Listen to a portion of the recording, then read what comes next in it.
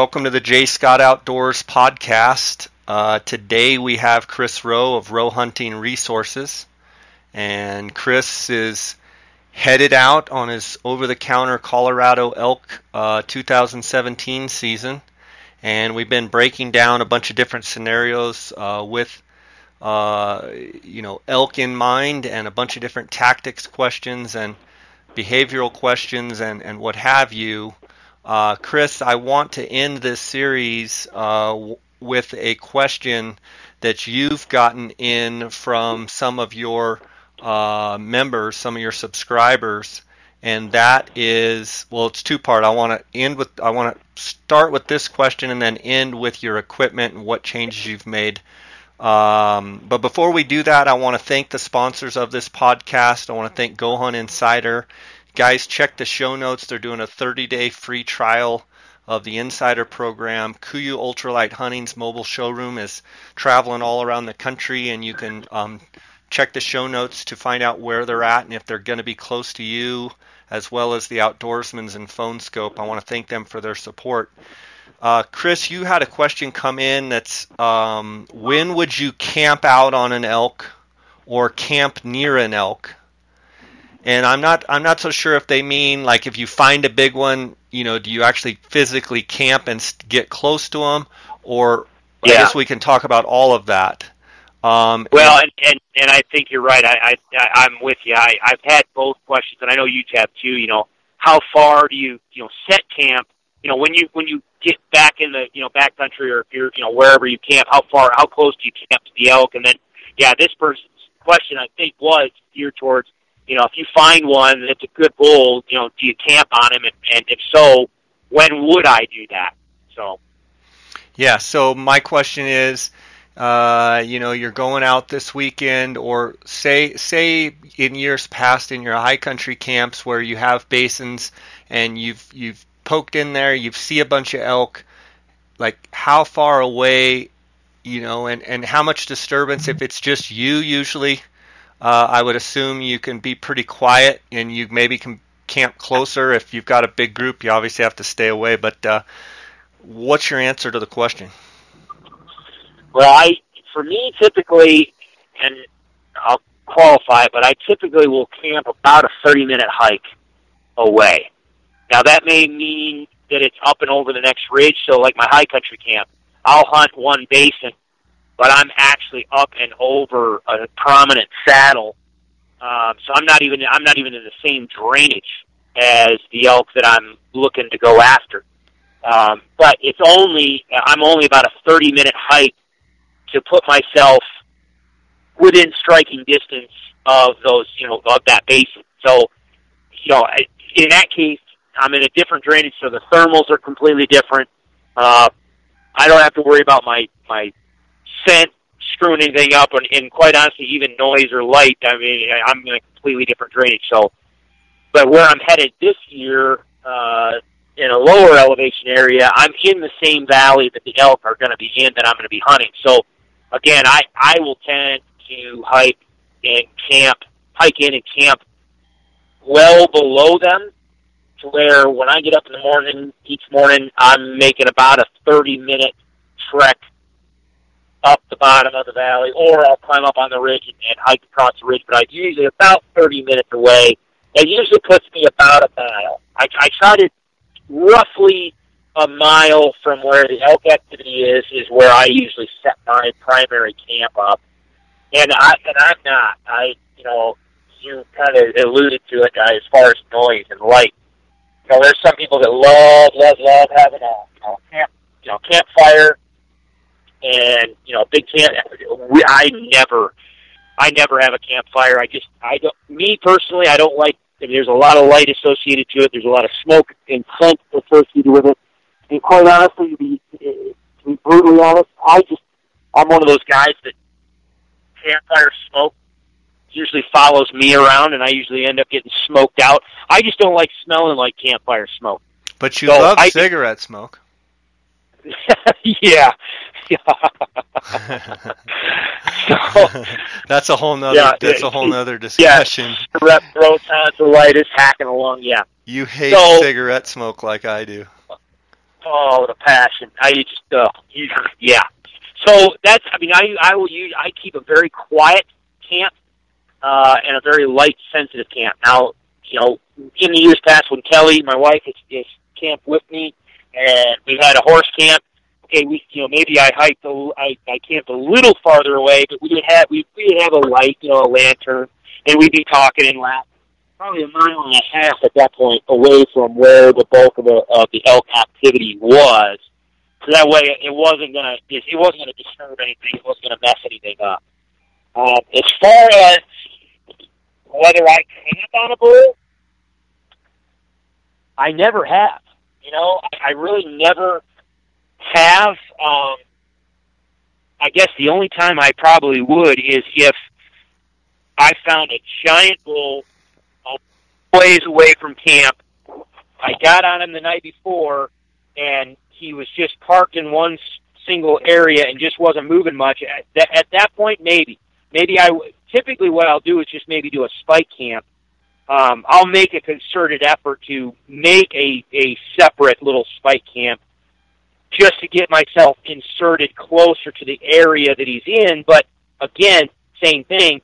I'm usually going to try to find, a saddle to drop over or a little ridge to drop over, or, I'm going to try to tuck out of the way to where my scent from camp and me being there and cooking and everything else otherwise, hopefully my scent is not going to wander around the area that he's in and blow the whole thing out.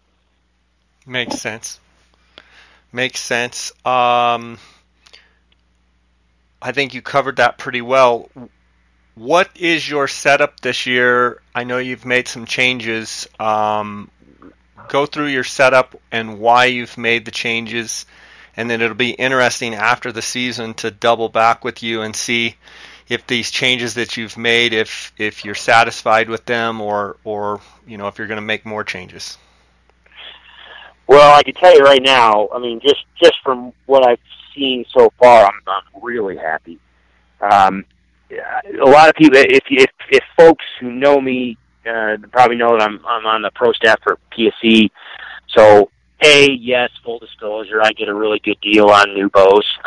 So I'm not paying retail for a new bow. However, I did go ahead and I've shot the same bow for the past number of years, and that's the other thing too. You'll see some guys and gals that are associated with companies. I mean, every year they got something new. I'm usually not that way.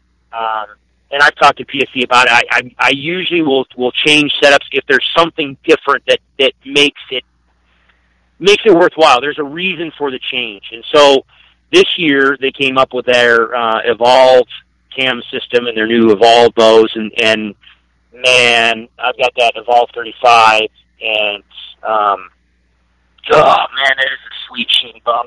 It is a sweet shooting bow. It's probably the best bow I've ever shot in my life. It's just everything from draw cycle to how it stops to how it holds. I mean, it's a great bow. So that right there made a big difference on just comfort and feel and draw and anchor. And just everything was awesome with that. The other thing that I've struggled with in the past is just the way my eyes are. I'm 45 now, and some of you that are listening know exactly what I'm about to dive into with my eyesight, because it doesn't matter if you have corrected vision or not, and you see clearly or not. When you get to about your 42 to 45, some people end up having trouble seeing their pins clearly. Now, again, I shoot compound, and I do shoot pins. It doesn't matter if you shoot one pin or if it's got 5 or 7 pins. It doesn't matter, because even one pin, you look at one pin now rather than just a fuzzy single dot. If I focus on the target, put the pin on the target, in the past it used to be just a fuzzy single dot. Well, the problem now is if there's 4 of them. There's 4 or 5 separate fuzzy dots. The way my eye focuses and the way my eye perceives it creates a cluster of pins, not just one. And I've been fighting that for the past couple years just badly. You'll hear people talk about verifiers, with a V, verifiers in their peep. And that's what a verifier is for. It helps It's a little lens that sits inside your peep sight that will help bring that pin back into clarity. The problem is it makes your pin clear, but it makes your target blurry. The other problem is if you're hunting in rainstorms or snow or anything moisture, you get a drop of water on that thing in that tiny little opening and you're done. You can't even look through it. It definitely helps with your shooting, but it really sucks for hunting. I mean, it just really does. Well, my eyes are changing a little bit more, and so they've naturally kind of reduced their tendency to do so. But a lot of times, the reason why that problem with your eyesight can occur also is a result of glare that you can get through your normal peep sight. All right? And we don't even notice it happening, but you can get a little bit of light glare and light reflection off the edges and the surrounding area, the periphery of that peep sight that can actually cause interference and help exacerbate the problem of seeing those multiple pins. Well, Hamskea Archery, they make a peep sight now. It's called the Insight Peep System. For lack of a better way to describe it, it's like a little tube. But that little tube, so the peep sight is not your standard, just a round opening. It's actually about a half-inch long little tube. And then your aperture, your opening, whatever size opening you want for your peep, you can actually screw in different apertures. So you can have a very, very small little peep opening if you want, or you can have a very large opening if you want. You can tailor that peep system not only to the size of your sight housing, so you got your pin housing on your sight. The best way to really maximize efficiency and accuracy is to match your peep opening with the size of your pin housing. So the apertures that you can put in there, you can do that. But also, the awesome thing about this little system is it has internal baffles built into the tube, on the interior portion of the tube. And those baffles are engineered to be deep enough and wide enough to effectively eliminate all reflection, all glare coming through and out of that peep. So it truly is this black hole. I went from struggling with seeing 4-pin to where now it is literally it's just one larger fuzzy pin. I'm back now. I'm dead serious. I used to shoot 70, 80 plus yards for practice. My mule deer hunt, a lot of guys have watched that on the our YouTube page, our YouTube channel.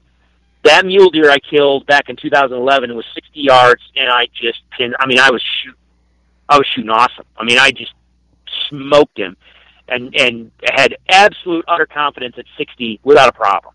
And I went from that, and then 2012, 13, 14, 15, and 16, my eyesight just tanked, and I got worse to where last year I could barely hit a pie plate at 40. Not because I couldn't hold my bow, not because I wasn't steady, but just because the pins were so messed up that without a verifier, I just had no confidence. It sucks.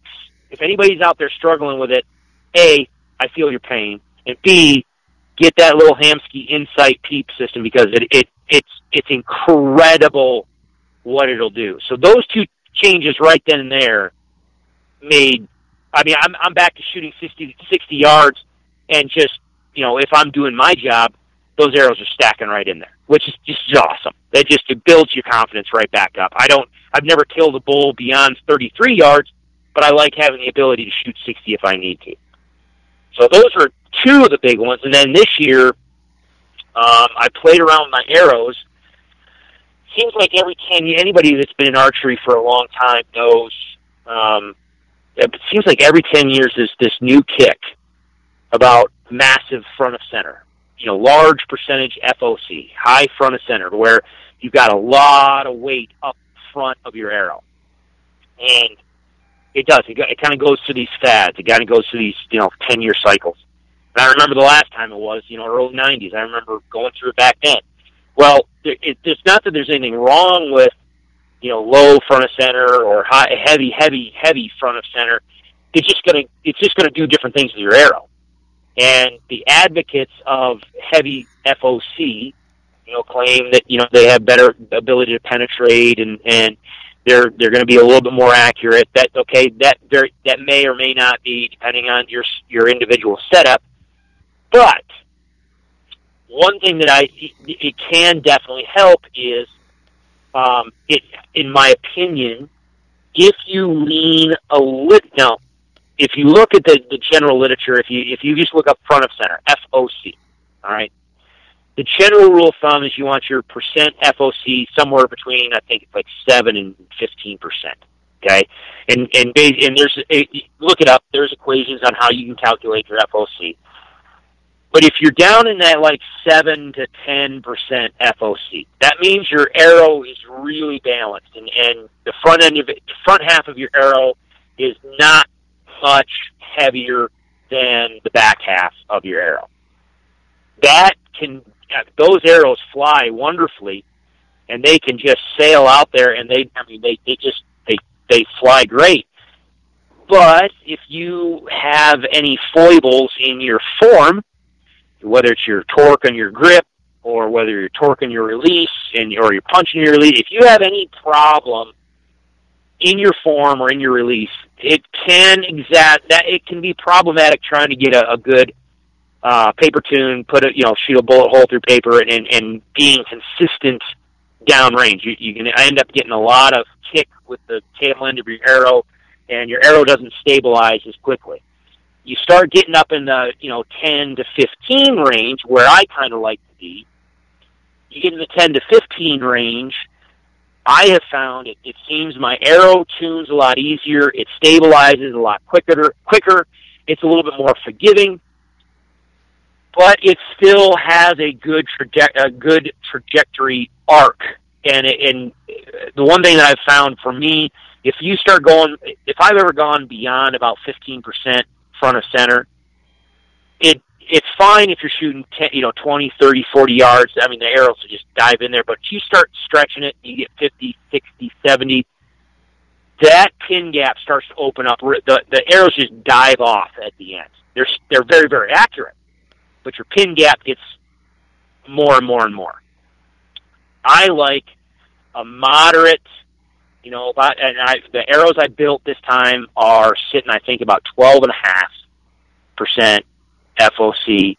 And when I'm shooting, I've got Easton Axis, the Full Metal Jackets, the regular Full Metal. I'm not a fan of the Deep Six, the skinny shafts. I just like the standard Full Metal Jackets. I like the added weight of the Full Metal Jacket. They're a very forgiving arrow. They hit hard. I've never had a problem with them bending or get damaged or anything like that. I know some people are a little leery of them, but I love them. But I've got at the FMJs, basically the 340 spine. I played around with, if you talk, like folks like Tim Gillingham and some of the other professional archers that are really, really good, they'll talk about the differences between 3-fletch and 4-fletch. And the beautiful thing about a 4-fletch is you've got basically the 4 quarters of the circumference of your arrow that you can turn that knock, and you can kind of basically find the sweet spot of your arrow on how it comes out of your bow and efficiently paper tunes. So I've always gone 3-fletch. This year I decided I'll play around and I'll do a 4-fletch. And I do personally like having a lighted knock. I like I do. Well, we can have a discussion about that sometime, but I like really knowing where my arrow hits. I like being able to find my arrow. And if for some reason my arrow stays in the animal and the animal takes off down the mountain, I like having a lighted knock for all the reasons that people like lighted knocks. I really do. However, I shoot nocturnals. They're 22 grains. So you stack 22 grains on the back end of your arrow, you're going to change the balance of your arrow. And then if you go 4-fletch, you're adding a little bit more weight to the back of your arrow. So you need to figure out what you're going to do to offset that balance on the front end. Now, you can go up and weight, point weight. A lot of people shoot 100 grain tips. You can go up to a 125. That's fine. But since I added so much to the back of my arrow, I went ahead and I ran a brass insert. You can buy them. Easton sells them. They're a brass hit insert for your Easton arrows. So, and they're built to where you can either run them as is, and it's about 75 grains, or you can snap the back end back portion off and run about 50 grains. Mine are 49. Every time I snapped the end off, it was 49 grains.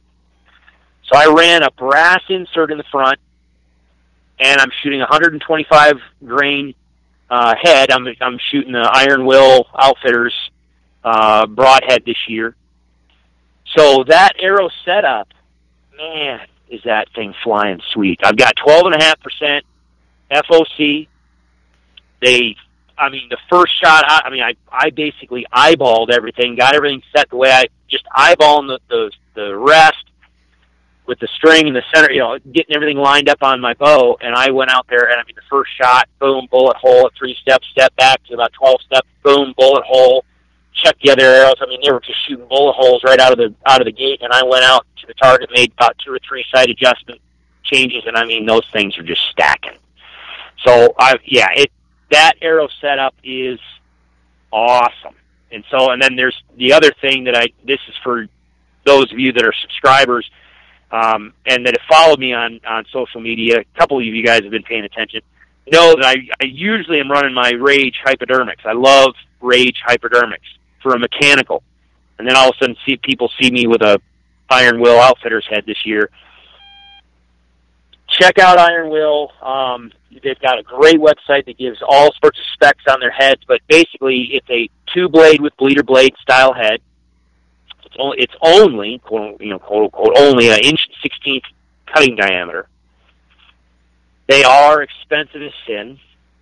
However, they're made out of A2 steel, and they got a stupidly thick main blade. And anybody knows anything about steel, A2 steel is what, if you want to cut steel, you use A2 steel to cut the other steel.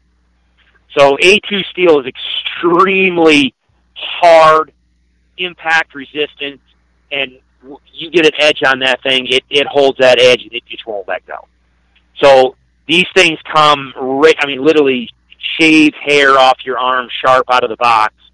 And I've shot my practice head probably, I don't think I've made 100 shots, but I've got to be approaching 100 shots into foam. And with that particular head, I can still shave hair off my arm. Wow. So it holds its edge. It's just incredible. The reason why I had a very long talk with the guys at Iron Will, because anyway, we had a conversation. And the reason why I agreed to shoot the heads and test them out this year, there's no question that they work. I just generally prefer a larger cutting diameter head, but there's pluses and minuses to a large cutting diameter, or a more impactful head. And this is a discussion, and the reason why I agreed to shoot their heads this year is because I'm going to be doing a comprehensive discussion on this topic for the Elk module. But one of the disadvantages of a large cutting diameter head, especially like a Rage hypodermic, is when that arrow hits, it hits with like a freight train. And the animal feels it. And I'm not saying the animal feels it from a sense of pain. The animal feels the impact, and they react to it, and they're going to take off running. Well, that can be a good thing or a bad thing depending on where you hit the animal and the terrain and the cover that you're in. Whereas sometimes the smaller diameter broadheads, or those broadheads that have a lower profile, a longer cutting length to cutting diameter, especially if they're a cut on contact, they may not put a very large hole in the animal, but they go through so quickly and so effectively and efficiently, the animal doesn't even know they've been hit. So I have literally killed elk with, pretty much every style of broad. I've killed them with Rages, I've killed them with Slick Tricks, I've killed them with Magnus, I've killed them with Steel Force, I've killed them with all sorts of styles and designs of head. And most of them I have video of.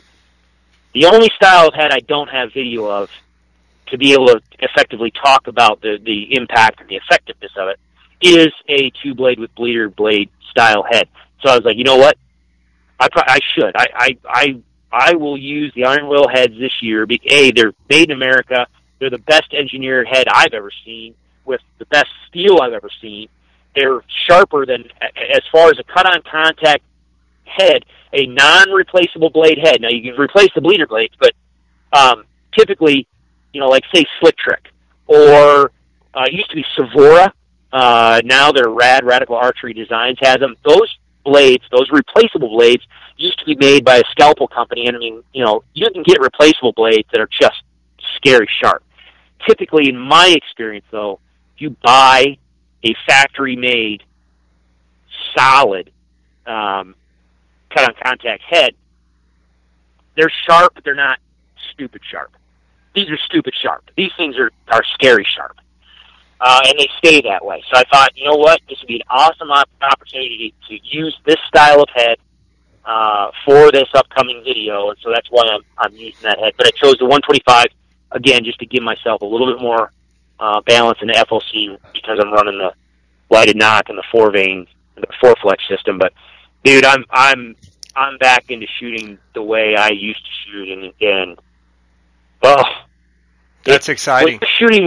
Oh, yeah. I mean, when you're shooting with confidence, I mean, it changes the whole ball game. Last year when I went into the season, I was just like, because you're like, okay, well, the elk's going to come in. Please, dear Lord, let it be a close one, Because I just, if he had been 50 yards, I would have stood there and watched him, because there's no way I was ever going to take that shot. 40 yards, I was like, I might not still, because it was just brutal. But I'm back. That's awesome. It sounds like you're going to carry some penetration with that setup, too. Yeah, I joked on the Instagram page. I was like, "Yeah, this train won't stop. It ain't gonna stop." I mean, that's the thing, is that with that head being a small profile, just blazing sharp, and then you put that much momentum and penetrate. I mean, that arrow just is not going to stop. Which is awesome. That's awesome. Well, I'm excited to hear how you do this weekend, and I mean, what's your plan? Are you there till you kill an elk and your family kills an elk, or do you have a timeline or time you have to get back, or what's your program? Well, a little bit of both. They have a week, so this first week is the 3 of us are going to hunt, and that's what I told them. I said, listen, yes, Abe, he's 15 and he's got first go and first crack, and Tom has next crack, and quite honestly, both of those guys, they're going to shoot bulls that, if it's a legal bull, they're going to probably shoot it. Or even if it ends up being towards the end of their week and a cow comes in, they're probably going to just put one on the ground and get their first elk and fill the freezer. But I'm hunting too. I mean, Christy's not sitting on the sidelines on this one.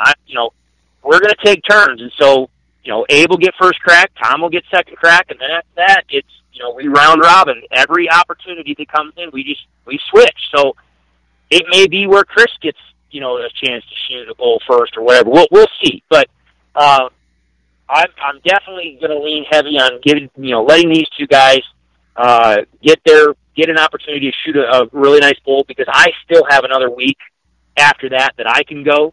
They're going to stay here for a week and then they're going to leave. I can hang out for another week. At some point, I do need to get back to Kansas for a very short window of time. I've got to take possession of a piece of equipment that we're going to talk about more in the future, to help us do some more food plots and better deer management. Is that what you call it these days? Take delivery of a piece of equipment? Is that what you're calling it? It literally is now. Whether or not I find myself sitting in a ground blind on a particular field that has a couple 170-inch whitetails from opening day of Kansas archery season. Yeah, now we're talking. Yeah, we won't discuss that part of it. We'll skip over that. Yeah, but yeah. As soon as I'm done with what I need to do in Kansas, and again, it's just going to be a couple days, because I really do want to scramble and get back down to Arizona for the opener archery down there about the 15th. And awesome. We've got a mutual friend down there. He's got a couple clients, and the antlers are looking great down there, and there's piles of bulls. It looks like it's going to be an absolute awesome season down there. So. Well, good. Well, buddy, I wish you the best, and can't wait to follow you on Instagram and see some dead bulls. And I'll be looking forward to getting a text saying you got some elk down, and I don't know that I'll be on the come help me pack it out list, but I'll be definitely cheering for you.